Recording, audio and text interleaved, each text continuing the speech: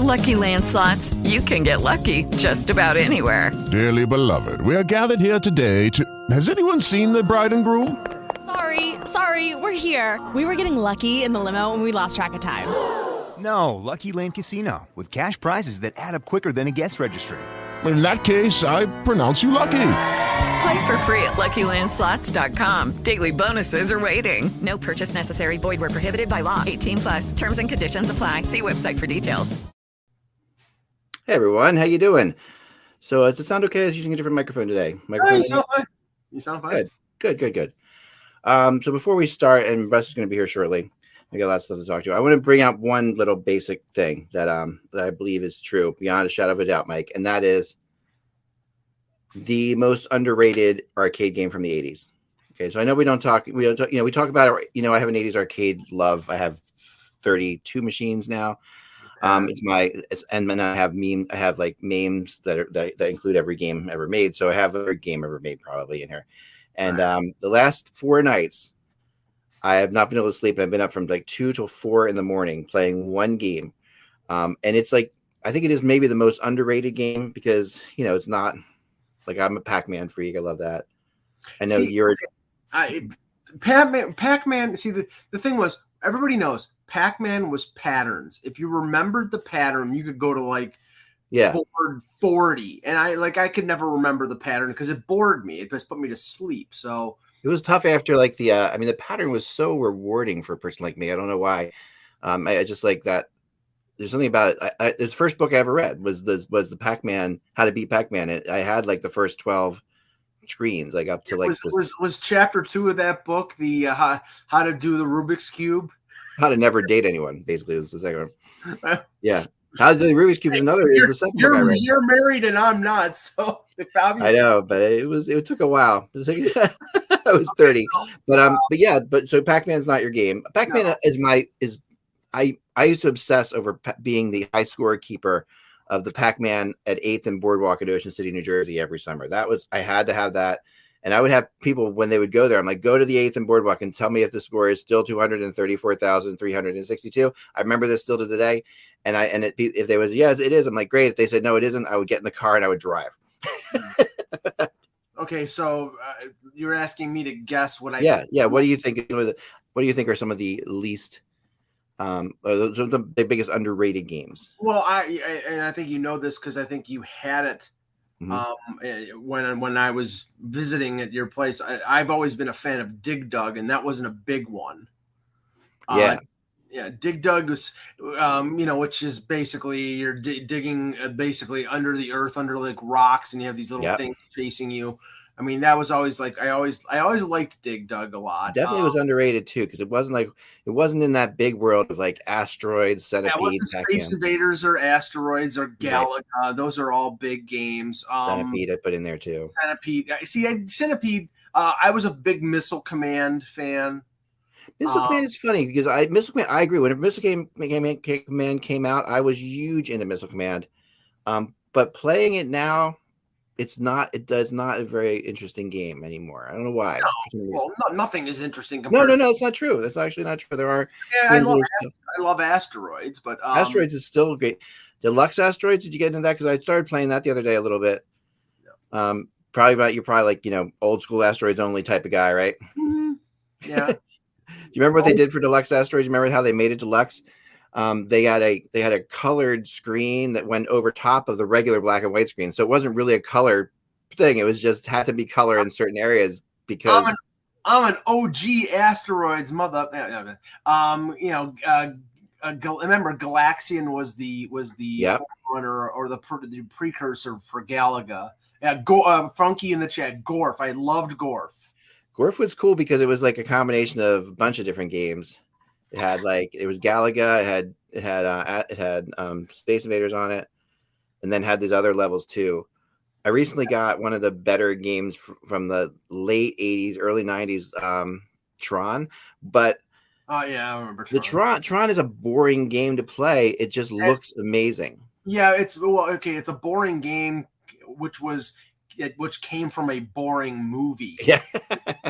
So it was like, I played it and I'm like, what the hell is going on?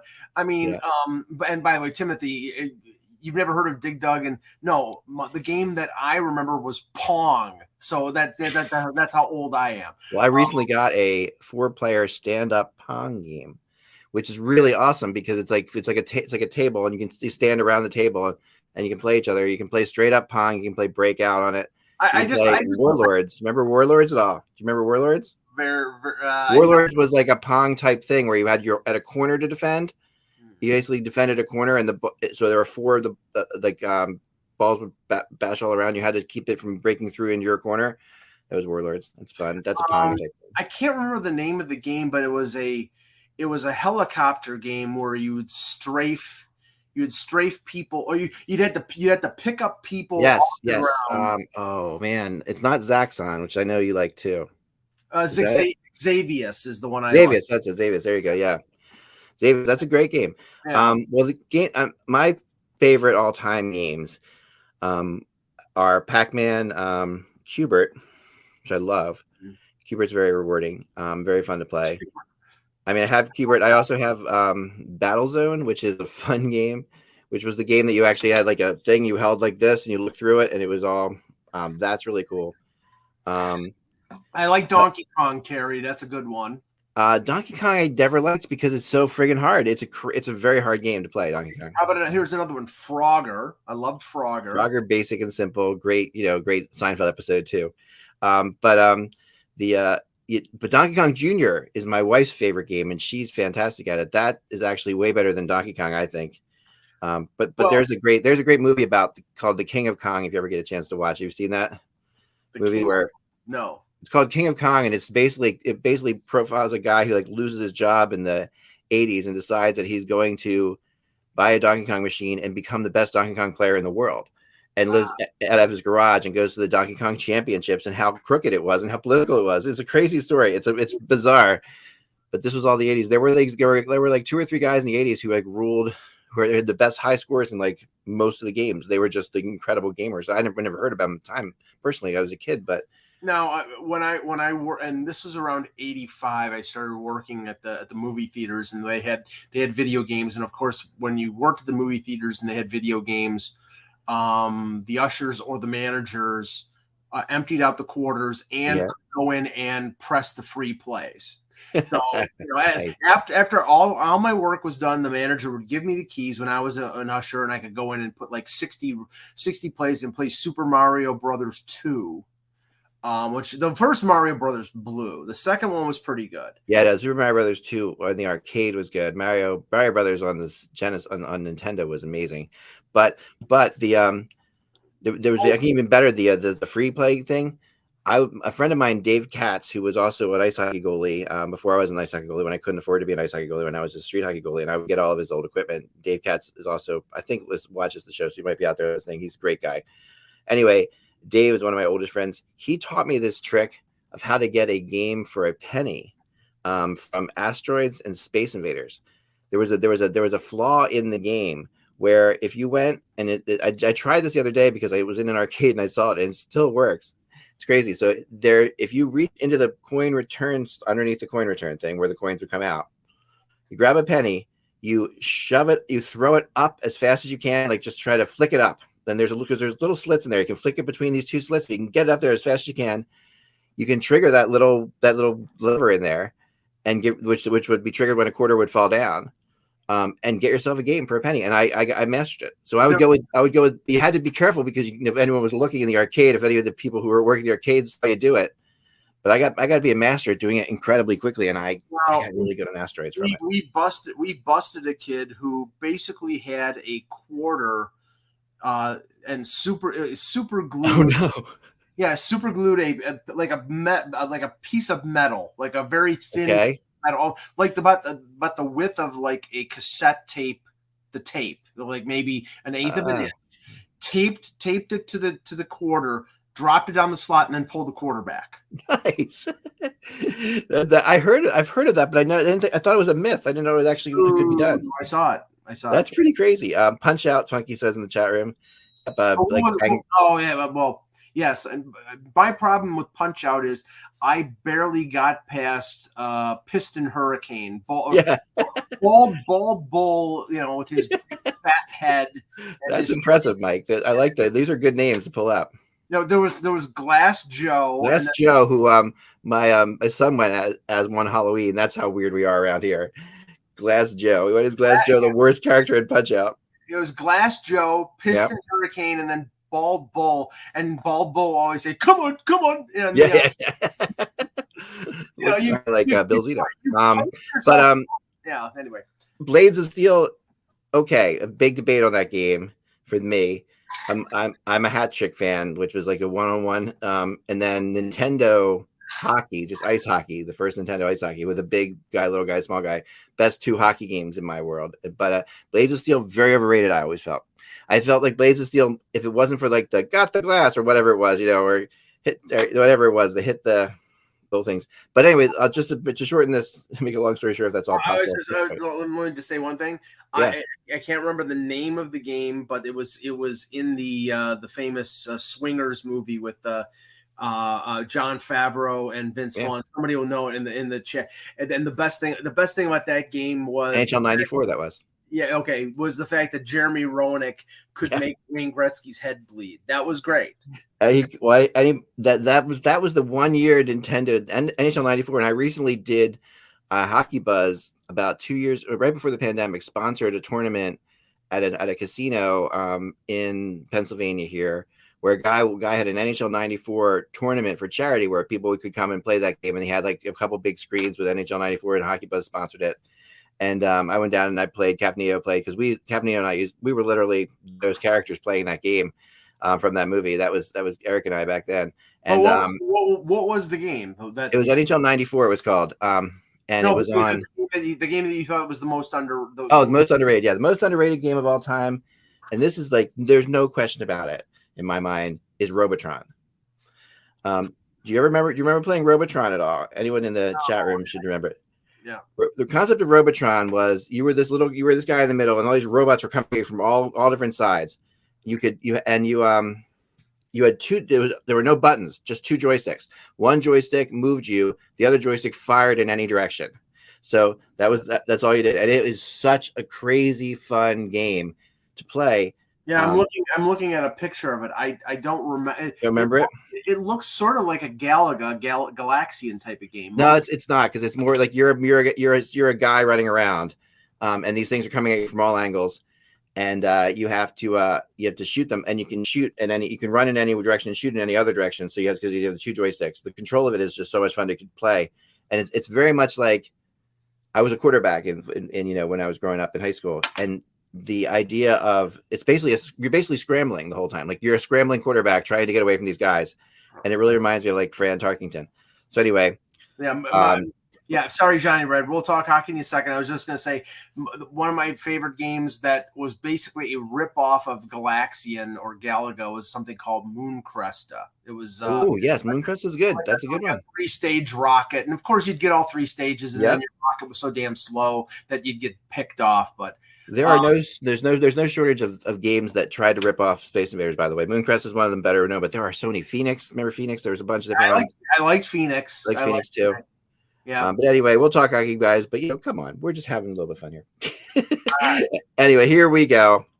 Let's get into the hockey news. All the hockey news is fit to be talked about. And Russ will be joining us in just a little bit. Hello, Hockey World. It's Thursday, January 20th, 2022. I'm Michael Agello, and today is not Inauguration Day. No.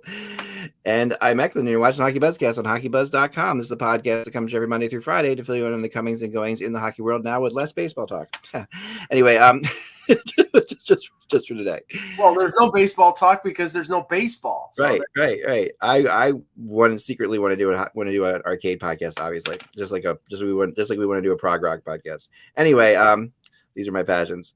But let's get into a couple things, and where to start? Where should we start? Well, Johnny Gaudreau. Yeah, let's start with Johnny Gaudreau because I'm in the middle of putting the rumor chart together now, and it's that means I'm talking to every source I've ever met, every person I've ever known, and Gaudreau is a guy who I know I have connections to Gaudreau. Like he lives in the area. He grew up near where I grew up, and that was like there was a strong feeling, of course, as this season began, and Flamester, our buddy in the chat room, will tell you that Gaudreau, this was it for him. This was the final season he was going to play in Calgary for sure.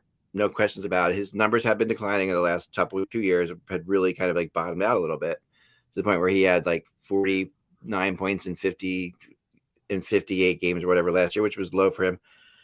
Or maybe even less than that. So, but anyway, his numbers have gone down considerably. But now, all of a sudden, with the combination of the flat cap and teams not having a lot of money, and there being some other players that maybe is slightly more appealing to people out there that in the free agent market, and when it comes to UFAs, there's serious talk about Gaudreau re-upping in Calgary. He's having an unbelievable year. I mean, let's just face the fact that he is. Last year I predicted, if you remember, one of my crazy wacky predictions last year was that Gaudreau would have this major bounce back season. And as is normal with me, I'm a year ahead, which is like something that if you go look at my predictions, I tend to be Sorokin. I tend to be a year ahead on things. So Gaudreau this year is having the year I thought he'd have last year, and next year, Mangiapane will have the year I thought he would have this year. But that's the reality. So you might as well just go to the bank with it. Gaudreau is playing well. He's fitting perfectly. Sutter's system is right. Just a perfect fit in there with what's going on with it. He's getting his ice time. Him and Lindholm are just ridiculous. That combination has been, they're both in the top 15 scorers in the NHL. And Gaudreau is number 10 right now in plus minus in the NHL, at plus 20 now. And he's not like, you never think of Johnny Gaudreau as a defensive, stalwart. So he's having a year, to stop all years, and Calgary is as well. And it looks now to me, when I talk to people, that, Gaudreau is going to return to Calgary. And I just think that is a bit surprising. And is it smart for Calgary to do this? I mean, is this a case of a guy playing for a contract, or what do we trust here? Well, I mean, he's at that age where, he's 28 now. Yeah. And the thing you have to be scared about is the back end of the deal. I mean, if you're going to go 8, then you're going to, it's going to be basically for a lower cap hit that you stretch out the AAV over 8 years. Now, I don't think they're going to do that, because do you really want to sign him through age 37? Yeah. They don't have a lot of cap space, and they have Matthew Tkachuk coming up. Now, does that mean that, because we've heard the rumors about Tkachuk wanting out of Calgary, does that mean, I don't know if they're based in fact or not, but if you sign Gaudreau, are you going to be able to sign Tkachuk? Tkachuk's having almost as good a year. He's averaging a point per game. Yeah. But he's 23 years old, and Gaudreau's 20. That's the thing. You may have to decide between the two. I don't see a great deal of space that you can create here looking at their roster. I mean, guys like Tyler Pitlick and Trevor Lewis, Zadorov and Erica Branson are UFAs. So you're not going to open up really a bunch of cap space.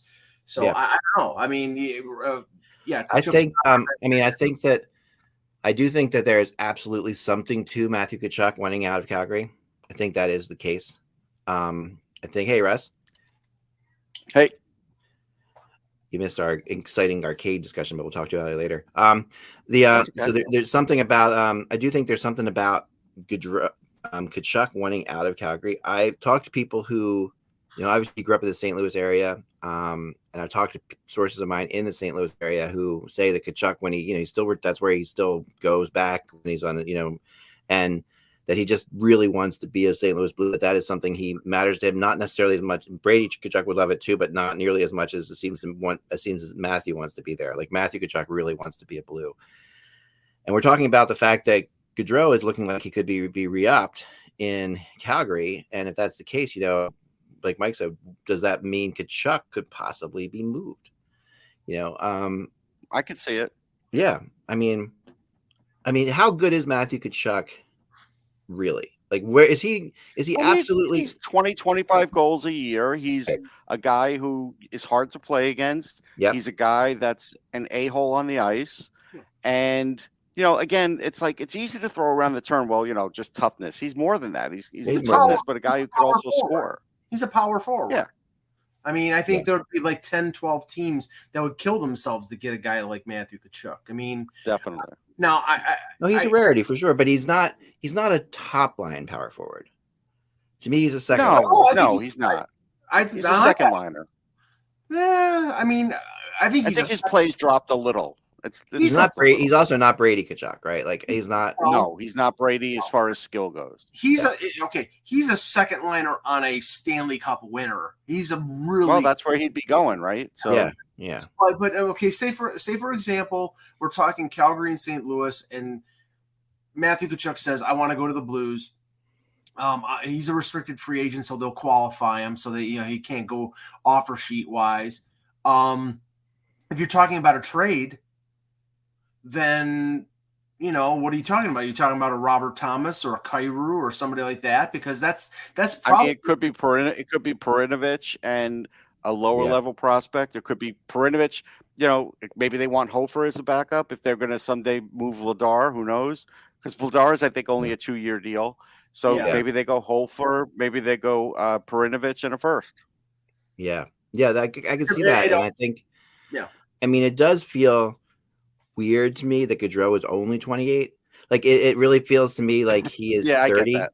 I mean, at least 30. At least like it's weird. Like and when I see he's 28, he's. I mean, this is his big contract to sign, right? Like this is it. This is like the big, and it feels like he's already had that contract, didn't he? I mean, he already signed a really big contract. I thought. No, it's like for like $5 million. This one. But when he signed, it was quite a while ago too, right? So that was 6 years ago. So anyway, he I do wonder a little bit because he is just playing better in a contract year. And as much as I know, I mean, I know Johnny Gaudreau. I have coached, and my friend of mine, Dan Wallace, coached him, and I've hung out with him and talked to him about it. And, so I think Gaudreau is an amazing player.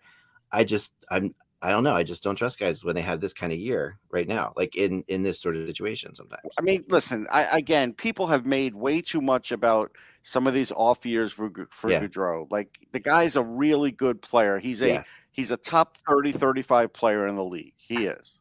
Yeah, no, I think so too. I mean, he's definitely one of the fastest players. He's one of the most explosive players.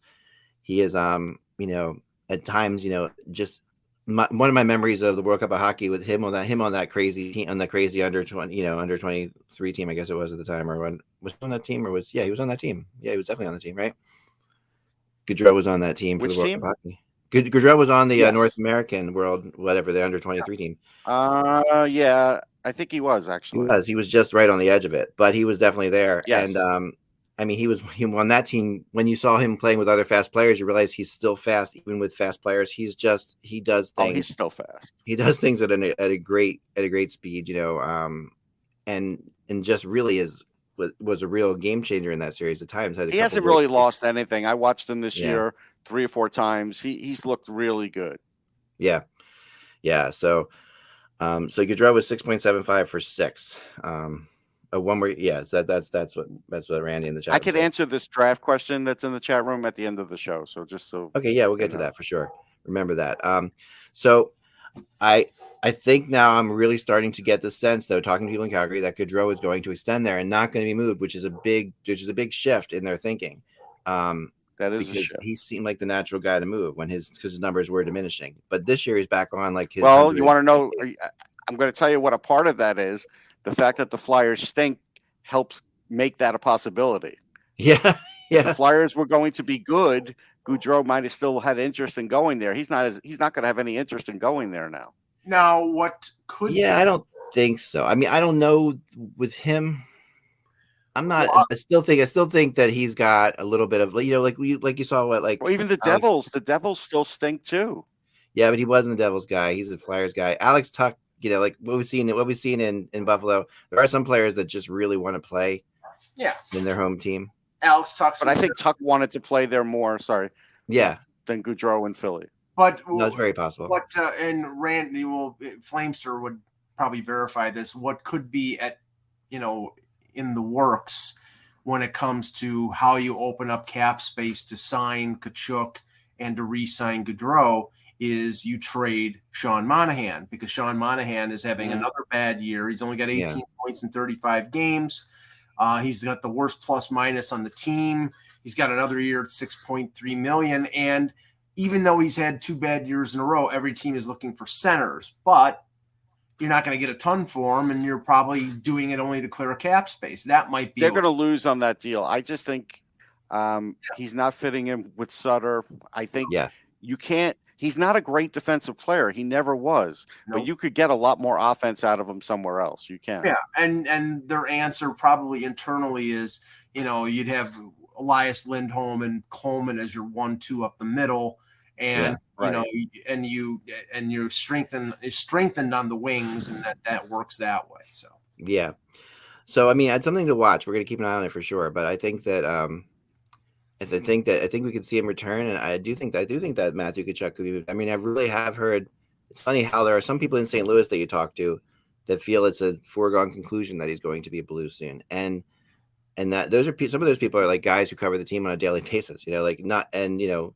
It's really like a couple of newspaper writers I know down there, same kind of thing. So it's kind of crazy, really, really, really crazy. Well, there's 2 reasons I think for that. The one thing I do want to mention is the fact that Connor Zari's getting close, another center, is a reason they could do this. The other thing is Keith Tkachuk is probably telling them that. Keith Tkachuk's still with the organization. That's why they're getting this information. True. I spoke to Keith Tkachuk when he was at the Stanley Cup, so come on. Yeah, and Keith is not like tight-lipped. He's not afraid to talk.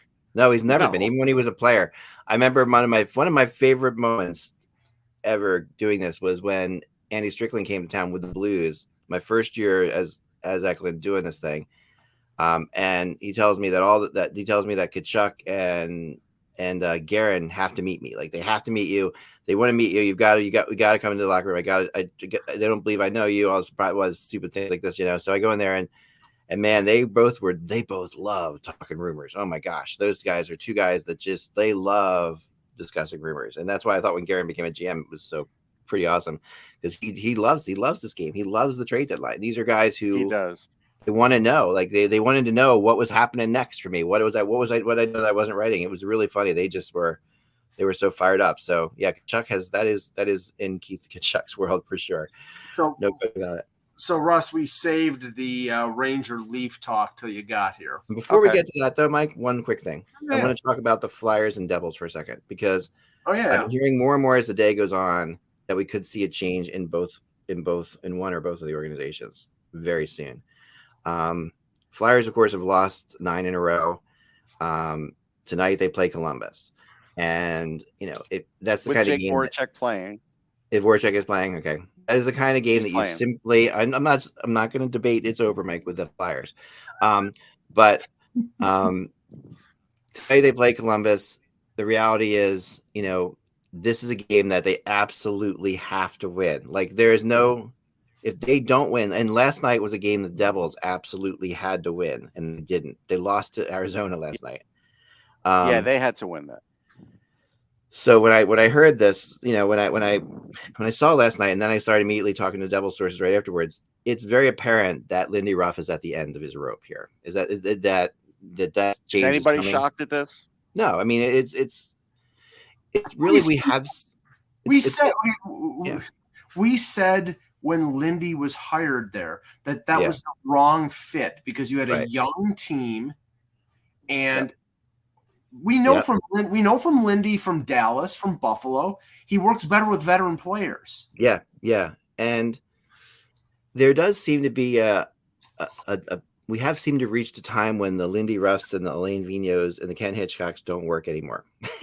I mean, it feels as if this is a young man's game. It's like that there's a new style of coaching, that there's a new style of player, and that the player responds to a different style of coaching than that. And it's just, Lindy Ruff, Bill Peters found out you can't kick players on the bench anymore. Right. Yeah, you can't do this. I mean, we have seen these great coaches like Paul Maurice or people like these guys who are, who have been out there forever, fail this year, and a lot of them, and in epic ways, like in big proportions too, like Maurice. Yeah, but in Maurice's case, he was burned out. I mean, he was. He said it in the post resignation media conference. Yeah, no, he did. And I respected that, Mike, but at the same time, he's a smart guy. Yeah. He's a smart guy, and I don't think the game has passed him by. I would say that. Listen, I mean, I think there's systematic problems in Winnipeg. I still think that. I think there's systematic problems with Paul Maurice. And just from talking to players who played for him, there are players that absolutely can't stand it. Like to a level. Well, no question. That's why when we saw, that's why when his last ally left off of injury, he was gone because there were definitely guys that got tired of him. He is not Blake Wheeler is who I was thinking. He does not play fair. A lot of players will tell you, like, he is not the kind of coach that he's just not a player's coach, even though he acts like it to a degree. He's a media friendly coach that's not a player friendly coach, which is rare usually that combination. Yeah, that's true. Usually that combination, like you see in Tampa or situations like with Cooper, where guys are media friendly and they're also player friendly. He was two different. He was one person in the media, and he was definitely a different person to the players. So, well, that's how Alain Vigneault is that way too. Alain Vigneault is very much that way, and Michel Therrien is that way. So these guys are all. He loves everybody. Come on. Yeah, right. So the reality here, is that these Maurice. Although I admired his honesty in his leaving, I really did not feel bad for him. Just from what I'd heard, the stuff I'd heard him do to players over the years. I just didn't feel bad for him. So anyway, he might be back in New Jersey as I say this. That's one of the names I heard today is Paul Maurice in New Jersey. I could see it. I would be surprised. Sorry, I'd be surprised. I'm all choked up by this. Listen, we know Josh Harris looks for names. He does. And he has name recognition. He does. Maurice definitely. There is an infatuation with Paul Maurice around the league. Keep dreaming, Mike. I mean, don't you think there's an infatuation with Paul Maurice around the league? There's something like people really. No, I think he's earned a lot of it, Eck. I mean, there was a time when Winnipeg was a definite cup contender, and it just didn't happen. But it hasn't. He's been a very competent coach. He's been a very competent coach, though. Had Vancouver not hired Boudreau, you would have heard the rumors of Maurice in Vancouver because of Rutherford. Because Rutherford has hired him 5,000 times, so it probably would have. Well, but sometimes that means that he knows what not to do too. Like listen, I don't mean to totally rip apart Paul Maurice, but I just think that his time has passed, and I think New Jersey needs to look to somebody like Quinn. I don't think Paul Maurice. I think not Dan Quinn, but Quinn. I think Quinn would be David Quinn would be a good choice. Would be a good choice for New Jersey. I don't see. This is the thing. I can't put Paul Maurice in the same category as Lindy Ruff. Paul Maurice is not a dinosaur. His tactics are not dinosaur tactics. I think Lindy is sort of gotten there. He was a great coach in his day, but I never grasped what New Jersey was doing with bringing him in. It didn't make sense as a hire, and I really don't think Lindy could talk a good game. He's very engaging. You know that, right? Yeah. So I mean, yes, the David Quinns, the Jim Montgomerys. There's a younger wave of coaches. The Rocky Thompson, who opted out as an assistant coach this year because he was not going to get vaccinated. There are a list of younger coaches. I still think Luke Richardson, is the guy who deserves a shot. Like, there's certain guys. Yeah, I think Luke Richardson will start to get back into it. I mentioned him a few weeks ago too. I think I've heard a little things that he's got a lot of respect through the league, and it's just like he does. And Kevin Dineen, who's been in and out. But I think like a Claude Julien might get back in eventually. Yeah, I mean he's coaching Canada, right? So he's going to be in the Olympics. Right. So yeah, but I think, and if he we'll see what he does in the Olympics. Claude Julien, again, is that era coach still effective in the NHL? And I'm trying to think of one that is right now. I mean, tell me the one that is right now. Torts. Who? Torts. Torts was effective last year or the year before, like 2 years. Tortorella is your example here. Yes. That's a bad example. Then I win, Mike. I throw it down. I just if that's the best you come up with, I win because he's not. I mean, you want to say Barry Trotz maybe, but no. I'm talking about coaches. Sutter in Calgary, maybe. I'm talking about coaches who are not currently hired in terms of if you're going to fire your coach, who could you bring in? Torts is still an effective. People will hate him, but he's still an effective coach. Babcock, people will hate him, but he's still an effective coach. Now, you know that Torts will get everything he can get out of your team. Right. Okay. Exactly. But the question of that is this is the thing, like, and I wish I could come up with a really good metaphor for it. One day, I've thought about this so many times when I was writing this article, but I can't quite get the metaphor straight. But there's something with Torts that, like, he gets so much out of your team, but if your team isn't ready to win the Stanley Cup, he will kill your team eventually. Right. And you know what it is? There was that song, "Don't Pay the Ferryman." Torts is the ferryman. Krista Berg, thank you. I get that. Right, but he's the ferryman. But he's the ferryman. Like, that's it. And yeah, if you pay the price, you might get good results. But once you do pay them, eventually you pay for it too. You're making a deal with the devil, like, and it's like, and your defensemen are going to lose. You just knock a year off their careers, like they're because of all the, maybe two. It's like putting your army in the command of General Patton. He'll win you battles, but he'll also slap your soldiers around. This is what we had with Mike Keenan, right? Like, Mike Keenan was the same thing. He would go into a place and he would definitely get your team turned around for a while, but he would leave with, like, and salt the earth, on his way out. Like, it's like he would leave, so the grass would never grow again, like that. And I mean, Mike Keenan leaving the Rangers, leaving the Flyers, leaving the Blues. He would leave before. He left the Rangers in a much more spectacular way than anybody else. Yeah, he would leave before the parade. He put the Blues back a decade. I mean, there's just like the reality is, and he wasn't there for that long, but he did. He set them back a decade, and he hated Gretzky. He hated Gretzky.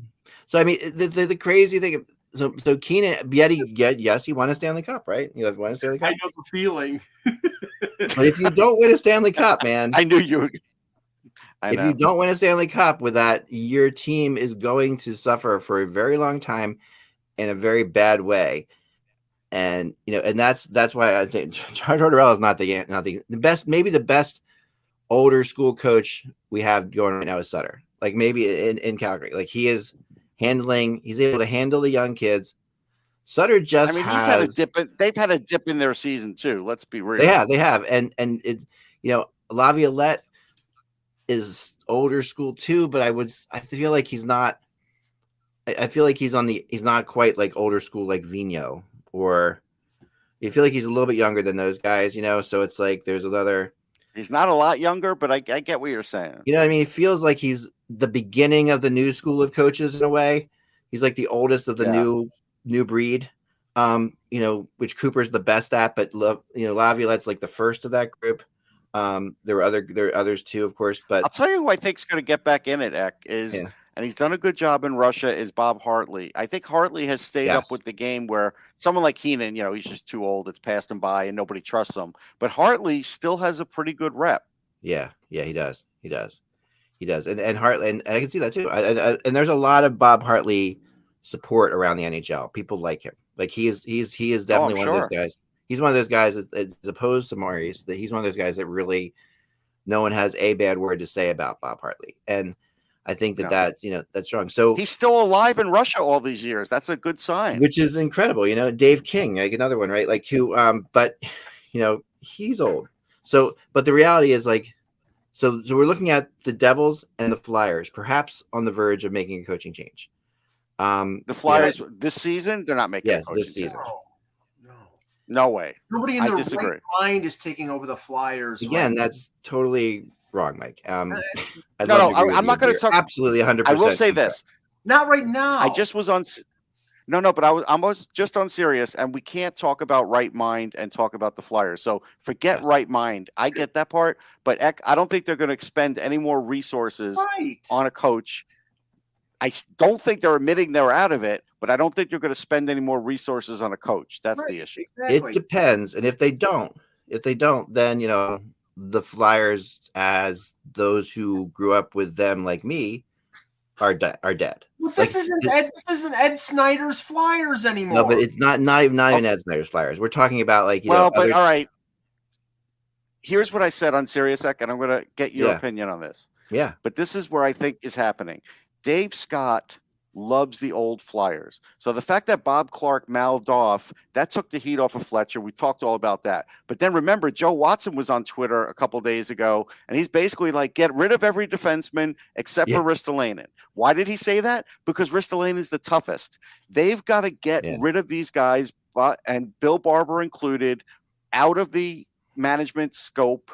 They're older guys with old school feelings, and it doesn't work anymore. That culture is dead with the Flyers, but I don't think it's dead with the owner because the owner likes those guys. Right, but there's two different Flyers, Russ. There's two different Flyers.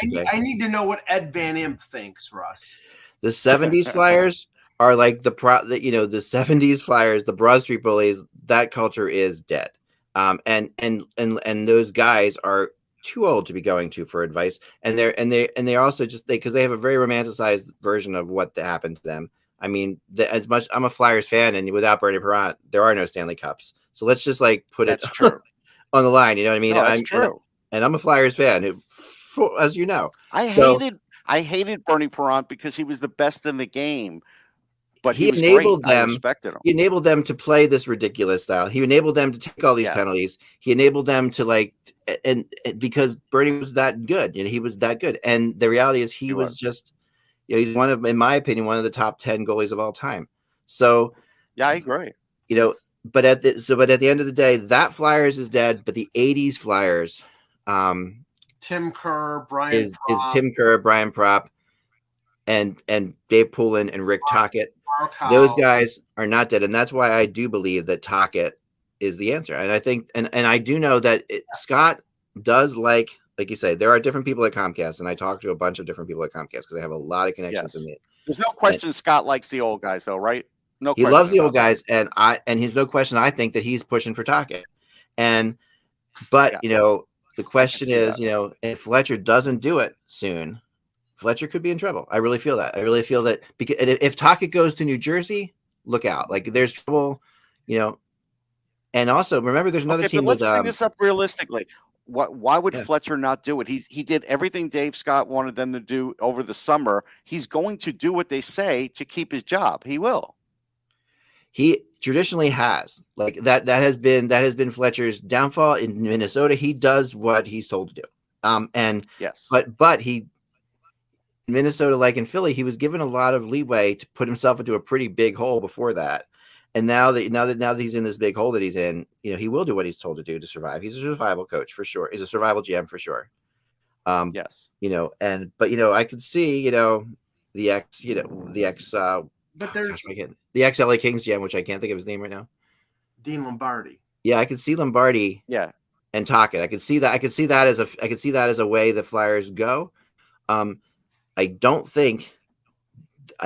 want to know because I talked to somebody at Comcast who told me how many calls and letters and emails, emails, calls and emails they're getting about Rick Tocchet, and it's just astonishing how much again, I imagine that's true. Yeah. But how many did they get from the Kate Smith thing too? But if they were winning, people would have forgiven the Kate Smith statue thing. They're not winning, so that's why they're getting all these. Well, the Kate Smith thing, that Kate Smith thing was like a political thing, and for sure wrong. But this is these are fan-driven things. The team sucks, Russ. This is a different thing. This is the actual. But you don't hire a coach. But you don't hire a coach based on what the fans want. You don't do that. No, but you don't do that. But you do have a certain amount of And I hate that I'm on this, but I'll tell you another team that Tocchet could end up on. By the way, let's go with this. Does Tocchet seem like he's in a rush to coach the Flyers? Right. It doesn't seem that way to me. This is my point. The point I'm making. You can't say everything about that. I know about that. Right, but okay. The point I'm making about Tocchet is, he's got a contract with who? TNT, I believe. Yeah. Yeah. Okay. ESPN, but he's doing the TNT stuff. Right, I mean, I'm sure he's got an out in that, in case he wants to coach someplace else. Oh, no question, they all do. Of course. But okay, why? Right now, when this is it's a tire fire. Let's just say that. Why would you come in? You can come in at the beginning of next year with a clean slate, rather than come in and inherit a team that's a cluster F right now. Why would you want to do it? Plus, from the Flyers perspective, you're not a wimp, man. It's like Tocchet is not being a wimp. It's like Tocchet isn't afraid of. Do you think Tocchet's afraid of that? Like Tocchet is not the guy who's going to come in and be like, "Oh, the team sucks. I don't want to take over a team that sucks." Tocchet doesn't think that way. Like he Kevin Allen fear it because he should fear it because this roster is playing exactly the same for two completely different coaches right now. He coached the Arizona Coyotes, Russ. I mean, it's like right, and the Flyers are playing like the Coyotes, so why would they you are? want But that again? they have more talent than they had on the Coyotes. I mean, he's got talent here that he could do something with. Oh, the Arizona Coyotes with no expectations. He comes in, correct. Pressure's on immediately. So why not wait until after they potentially trade Giroux, after they potentially trade Ristolainen? Yeah, why would he come in before all that? Because here's the thing. Tocchet is the kind of coach who we all know is a pretty good coach. He's got talent. He's definitely one of those guys that people are going to talk to. Nobody's saying he doesn't. He's going to be interviewed as a coach, but there will be a point at which Tocchet will get an offer from somebody else. And so what? And no, to him, they're just like players want to play certain places, coaches want to coach certain places. And if that place is New Jersey, can you imagine the reaction from Flyers fans if Mike Yao is still coaching this team and like Hextall in Pittsburgh? I don't think it's going to be that great of a reaction. Do you really think that Oh no, it is. You really think that New Jersey is going to offer more money to Rick Tocchet than the Flyers will? It's not a matter of money, Mike. It's a matter of will the Flyers offer Tocchet a job? Like it's a matter of like. And as a coach, Tocchet, although we think he was a good coach, coaches have to keep coaching. Like the longer he's not hired, the worse it gets for him. Like he's got to keep coaching. He could sit there and say, he's not making a conscious decision to be an analyst. That's not what he's doing.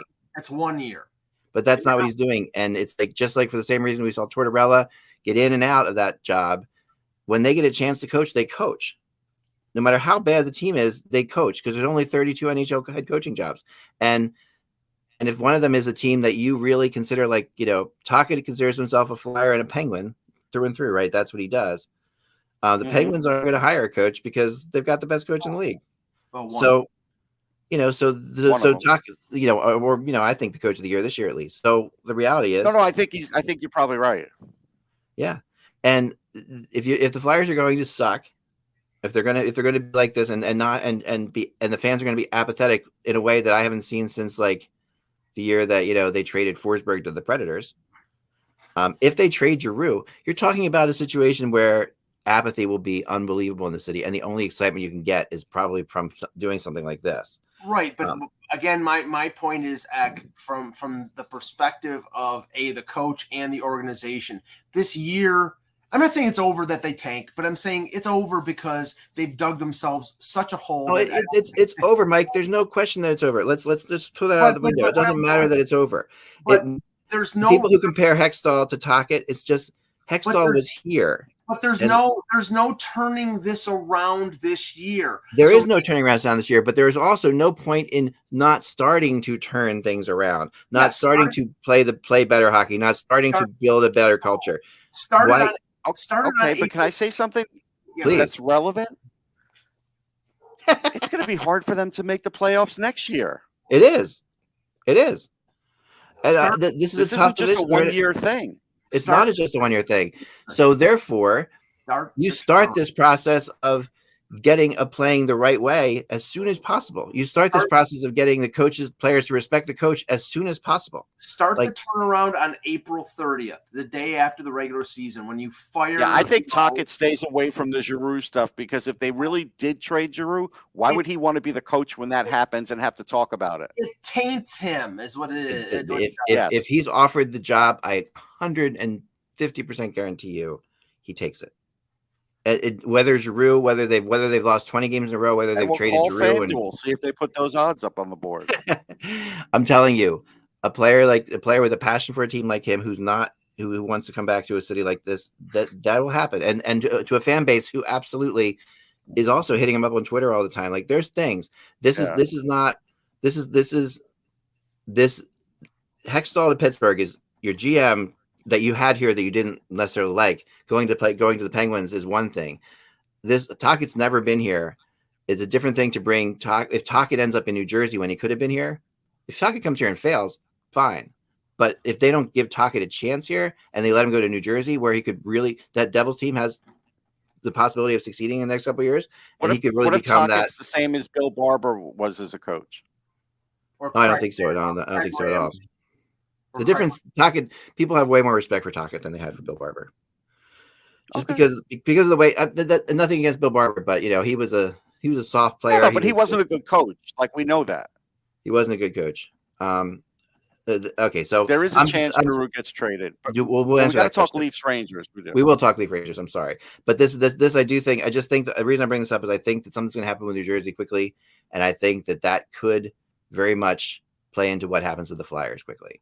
Yeah, I don't know. There's no connection between Tom Fitzgerald and Tocchet. So Tom Fitzgerald and who's the GM of the Devils. Yeah, I could see I could see a Quinn. I could see, because he's somebody who would probably work with a younger team. I could see that for sure. But Tocchet, it doesn't add up. Tocchet is considered a good coach who can get something from something out of nothing without taking years off your players' lives. Like that's the difference. Like where's the Leafs talk on this show? Yeah, let's talk about that. I'm anxious to talk about the Leafs. All right, let's talk about the Leafs. Go up 3-1 against the Rangers last night. Things are flying, things are going well, and then we once again see why the Rangers are going to win the Stanley Cup, as I've said so many times. They just dominate the rest of the game. Russ, thoughts? Okay, so my initial thoughts were, and I told Mike this, when it was a 3-2 game, I thought the Leafs were in trouble, and I'll tell you why. I felt like Adam Fox was starting to get more of a grip on the game. I also felt like Shesterkin had given up too many rebounds early, and I've watched him in games where he can get that under control. Like, for whatever reason, if he's not locked in early, he will give up some rebounds, and I think the Leafs took full advantage of all of that, Michael Bunting especially. And so that was a good part of the game. It definitely hurt the Leafs when the goal came off the board for Matthews, but it was a kicking motion, so that is the way it is. But really, Shesterkin. Go ahead. No, I was just going to say, and this is what's so effed up about the NHL, because at the beginning of the year, that was a goal. Because they said, well, if it's not I've seen it, and I saw it in 3 or 4 games where a player turned his skate and motioned it, and they called it a goal. And now all of a sudden they call it a no goal. They should have called it a goal in the first place. I thought it was a kicking motion. I thought there was no way it was going to be counted a goal. That's a good point. No, you're right about that. Yeah, I think that I think that this rule's always been very confusing, and I don't think it's changed from the beginning of the year till now. I think that what we have is we see a cyclical thing of this rule. Like, this rule goes in cyclical ways. I mean, at the end of the day, walking is a kicking motion, so the idea of a kick, but it just is. Here's my biggest pet peeve of the game, and I just heard Shane O'Brien say it on Sirius XM, and that is the belief that the Leafs lost this game, it was theirs for the taking, and gave it to the Rangers is always what comes out of Toronto when they have a lead and lose it. Sometimes the other team fights back and wins for a reason. Like, the Rangers are playing hot right now. Chris Kreider, that goal by Chris Kreider is one of the best goals he scored all year, and that really fired him up. Well, yes, the Leafs made mistakes. There's no question, but it's not always about the Leafs screwing up as to why they lose a game like this. It's not. Okay. Did the Rangers deserve to win that game? For sure. Did the Rangers play well? Yes. The Leafs, for the 4th time in 5 games during this road trip, was up multiple goals. And I wrote today in my piece in Hockey Buzz that since December the 1st, since that hot month that they won everything, they've gone back to that fast and loose offensive mentality, happy-go-lucky, screw the defense. Let's just outscore the team 6-5. You're right. And the problem is that, Jack Campbell needs a team that plays a solid defensive game in front of him. He's a good goaltender. I don't think he's a great goaltender. And they need the forwards to help out what I consider an average defensive core. And last night against the Rangers, you had Jake Muzzin out with a concussion, Justin Hall in quarantine in Arizona. You had Timothy Liljegren. But he stinks anyhow, so that doesn't matter. Let me finish. Yeah, he's probably going to be traded. Yeah, Timothy Liljegren and Rasmus Sandin, who I think are two good young players, playing the number 3 and number 4 slot, which they're not ready for. You had Brody and Riley playing 25 minutes, and you had potentially one of the worst bottom pairings in the friggin' NHL with Alex Biega and Travis Dermott, who were on the ice for 3 goals last night. And Gallant took advantage of that, no question about it. Gallant waited until Riley and Brody got off the ice, and then he put in his top 2 lines. My whole point on this is, and this has been my mantra for 3 or 4 years, until this team gets another top 4 defenseman to play with Muzzin along with Brody and Riley, they will go nowhere. And if I hear any rumor about the Leafs going after a forward, you're a friggin' idiot, because it's not the case. Not happening. Look, I agree they could use that defenseman, and it will be hard to get. And Mike and I talked about this off air. It's going to be hard to get. It is going to be hard to get. Not impossible. And look, the Ryan Reeves goals were fortuitous. But they left him alone in the crease the one time. That's on them. That's you can't leave even Ryan Reeves alone. He's got a good shot. Lily gave up those on the Adam Fox goal. Yeah. Yes. But the other thing is, and again, there's going to be a point where people start looking at Sheldon Keefe. He's saying the right things, but the players are not doing the right things. Yeah. Well, and if he goes through yesterday, Russ, and he's taken a little bit of criticism for this. Some people thought he went a little over the top by saying that the team is soft and was playing, irresponsible defensively. They were. I'm sorry. You call a spade a spade. He's right, but he was also outcoached. He was also outcoached by Gallant in a huge way. He was outcoached. There's no question. Well, he was at a disadvantage, like I said, because he was playing with basically, I'd say 3 NHL defensemen, 1 borderline, and 2 guys who shouldn't be in the league. So, but this year, that's always the case, and in different situations, right? And that's why we're seeing power play goal for Mitch this Marner. year matters more than it's ever mattered before. Like coaching matters more than Mitch it's ever Marner mattered. got a power play goal first time in 114 games. Yeah. I know that's see to me the problem. That's an unbelievable stat. Is an incredible stat. The problem with the Leafs, and I watch them because they're one of my favorite teams, honestly, and they really are. We talk about them a lot here, so maybe I've just grown to like them. But I follow them closely. Why are they? They are not one of your favorite teams. No, they honestly are. Have you not noticed? Have you not noticed? Wait. Okay, I'm going to go through a list. Do you like them more than the Flyers? No. Okay. Do you like them more than Nashville? No. Okay. I still bet they're like 4th or 5th on your list. That's my guess. That's one of my favorite teams. If you're in the top 5, you're one of my favorite teams. I think they're our top 5. I think that they're behind Nashville, Philly, and Montreal probably. But all right, Montreal and Florida, I would say right now, because I'm really like watching Florida. But that there's always a couple teams in there. But at the same time, the thing is this: like that team's mentally is just not there yet. And when you watch this game, you get really frustrated by the fact that you say they blow these leads, Mike. And what I get the sense of is that they still play with this nervous energy where they get a lead and they're like, "Phew, we have a lead," and they relax because they're like they work hard to get that lead, and then they're like. And then they feel that immense pressure come off them because we're playing well, we're winning the game. No, they're not finishing the game. They're stopping it at that point, and then other teams just take advantage of it. I think what it is, Eck, is the fact that the team, as currently constructed, really, unless there's a 5-man buy-in on the on the ice, they're not capable of shutting down other teams. No, they're not. Right. That's true. I mean, there's no way. You're right. I mean that's and they are not built to be a shutdown team though. They are built. They have all this firepower up front. They are built to outscore you. But the question is, when you outscore someone, you have to keep playing. Like if you get a 3-1 lead, you've got to keep the pedal down because the problem here is you can't continue. I'll use the Stratomatic example. When you're up 4-1, you can't play a 3-3. You can't play wide open offense because that's what the other team wants. They want to trade offensive chances. I get that. What about your fourth line, Mike? What happened to getting points from that great fourth line? And when you're that's evaporated.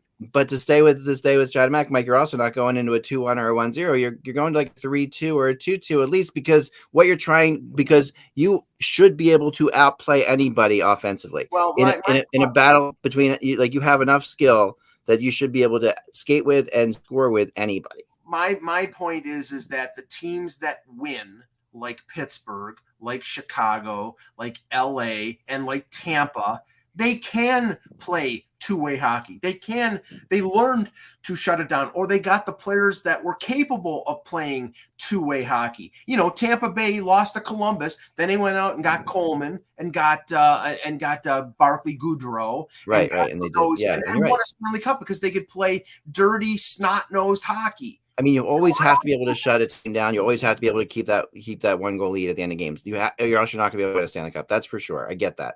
But at the same time, the thing that Pittsburgh did when Pittsburgh's not a great shutdown team either. But when Pittsburgh had their success, it was because they made you start taking chances, and they jumped on those. Like they jumped all over that offensively. They jumped on, like, Pittsburgh has more 2-on-1s and 3-on-2s over the last several years than anybody in NHL history. That's the Penguins game. The Penguins are, like I've said many times, are at their best a counterattack team with the great offense, and they love to counter you. And the Leafs do not seem to know how to counterattack. Like they seem to they either attack or they play bad defense. No, but you don't want to counterattack when you're up 4-1. You want to absolutely do down. Because the other teams are taking chances when you're up 4-1, and that gives you, with your skill, all kinds of opportunities for breaks the other way. You have to still keep scoring goals. I have another Leafs point that was there at the beginning of the year, and it hasn't gone away. Okay. So right now, Cale Makar has 5 entire Leafs defense. Yeah. The Leafs defense does not score. They don't score. They don't. And I don't know, and Mike has to tell me, is that a function of Kyle Dubas or is that a function of Sheldon Keefe? Because it's one of them is at fault. Well, I mean, their top defenseman is scoring very well. Morgan Riley's got 30. Right, that's one guy. Right. Well, one guy. Right. And TJ Brody is largely an offensive defenseman too. He's got 3 goals. No, but TJ Brody, his dynamic is to basically stay back while Morgan Riley jumps into the rush. He's the defensive. Okay, so then shouldn't be, Mike. You don't have any other offense. They need somebody else desperately who could score goals. Plus, they need Brody on the second line as the offensive defenseman, not being the defensive player. You're not getting points out of Muzzin. At that point in his career that he's not good enough to do that anymore. Okay. So that's a problem with the Leafs. They are not getting enough offense from their defense. They are not. Well, I mean, and one guy is not enough. Well, I mean, they only use one defenseman on their power play. Rasmus Sandin is the defenseman on the second power play, and he's young, so he's not going to produce a ton of points right now. I mean, but 5-on-5, it doesn't have to be on the power play. I'm not going to rip their power play. They like more scoring out of their defense, sure, but I think right now their problem is their defense has to concentrate on playing defense. And that's okay, but Mike, this is 2 years running now. This is 2 years running that it's been like this, that they don't have much. Well, Russ, everybody has to. When they went out and got a defenseman who was offensive minded, it turned out to be a disaster because his name was Tyson Barrie. That doesn't mean you never try to do that again. But they need defensemen. They need defensemen who can play defense. Like I'm telling you, they're not going out. Right, but if you bring in another guy, let's just take this. Here's the hypothetical. If they get your top 4 guy and he plays more defense, if Morgan Riley doesn't have a good playoffs, you're getting nothing out of your entire defense for offense. They're not going out at the deadline and trading for John Klingberg. They're going out at the deadline. I'm not saying they should trade for Klingberg, but I'm saying if they had Chychrun would solve the problem. Well, sure. I mean, but you'd have to give up Nylander to get him or something somebody like that. I would say I mean, I know they need offense, but I would even look at like a Justin Braun help with defensively. Oh my God! See, Justin Braun is a bottom pairing guy on that team. They need a top 4 defenseman like a Manson, like a Ristolainen to play with Muzzin, and that improves their depth going down. Justin Braun replaces Zach Bogosian. It's not the answer. No, he's better than Zach Bogosian. He's better. He's more. I had this argument with Mike. Zach Bogosian. I'm saying he replaces Zach Bogosian. And he blocks shots, a lot of them. Blocks a lot of shots. He plays well with, like, he could be with Morgan Riley. Like, that's the kind of player you need to play. Who's a smart guy who can pick up guys. You don't need Brody, who's not the greatest defensive defenseman, playing that role. That doesn't make any sense. Honestly, the pairing of Riley and Brody, that's not broken. Brody has been the best complement to Morgan Riley since Morgan Riley came to the NHL. Oh, for sure. But it's a that's great. Not saying much either, Mike. Morgan Riley has not had many good compliments there. There are better players out there that play that. I'm saying he's a very good defenseman, and him and Riley is not the problem. The problem is you've got Justin Hall on your second pairing, which is not a solution. Muzzin is not getting any younger. You got young defensemen who I think are better suited to play bottom pairing minutes right now. You need a top 4 defenseman, and it doesn't mean go out and because Justin Braun is not a top 4 defenseman on any team. But he can play the part. But my point is also he's only 2 points. He's only 2 points behind TJ Brody for points. That's how bad TJ Brody is offensively these days. No, Russ, that's not his role. His role is it used to be his game. Not anymore. So you're going to basically tell me. So why isn't it? Hold on. Why isn't it his role? It's because of the coach then. Yeah. No, it's because they want Morgan Riley to activate offensively. They don't want TJ. Who's they? It's the coach. The coach wants that. There's a lot of players that could activate Morgan Riley offensively. Right. Doesn't have to be one of your better offensive players. But Brody's not one of their better offensive players. But that's like a chicken or egg thing, Mike. Like, is he not one of the better offensive players because of where he's playing now, or because he's playing better offensively? They brought him in to play with Riley, and that pairing has been great. So why mess up something that's working? The problem is that your second pairing is not working because that's why. Because you're trying to make. Here's why. I'll give you a reason why. Because you're trying to make the whole group better. Yeah. It's not about maintaining that really good first pairing. It's about making the whole group better. And Russ, they don't have anybody to play with Riley if they put Brody with Muzzin. They tried that. It didn't work.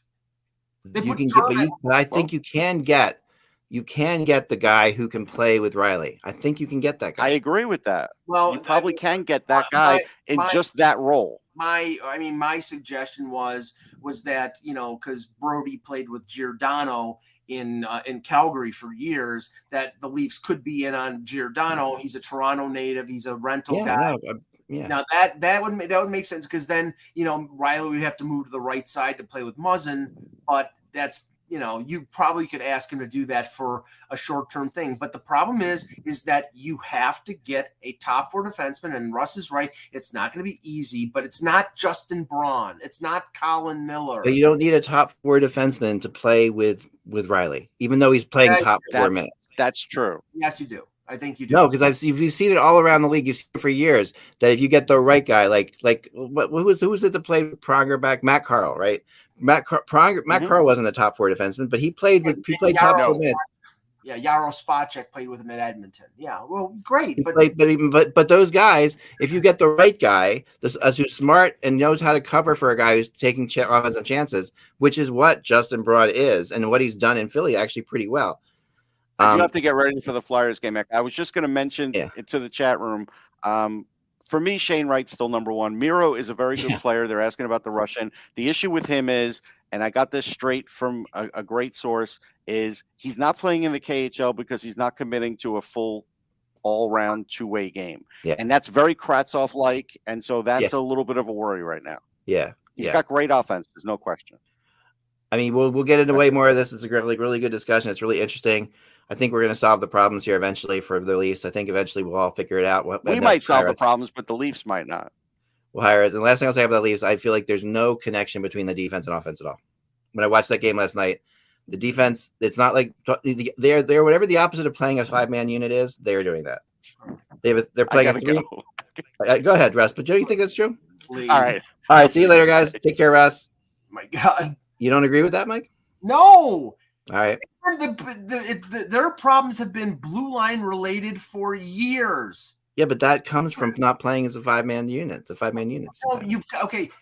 For you to allow them their offensive weapons to perform at the level that they can, you have to have a defense that can allow them to do that. They have an average defense and above average offense, and when the offense goes out and tries to score and the defense is back there, the defense isn't good enough to cover for them.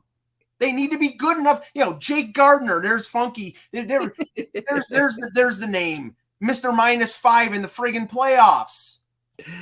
Where have you gone, Thomas Caverly? All right.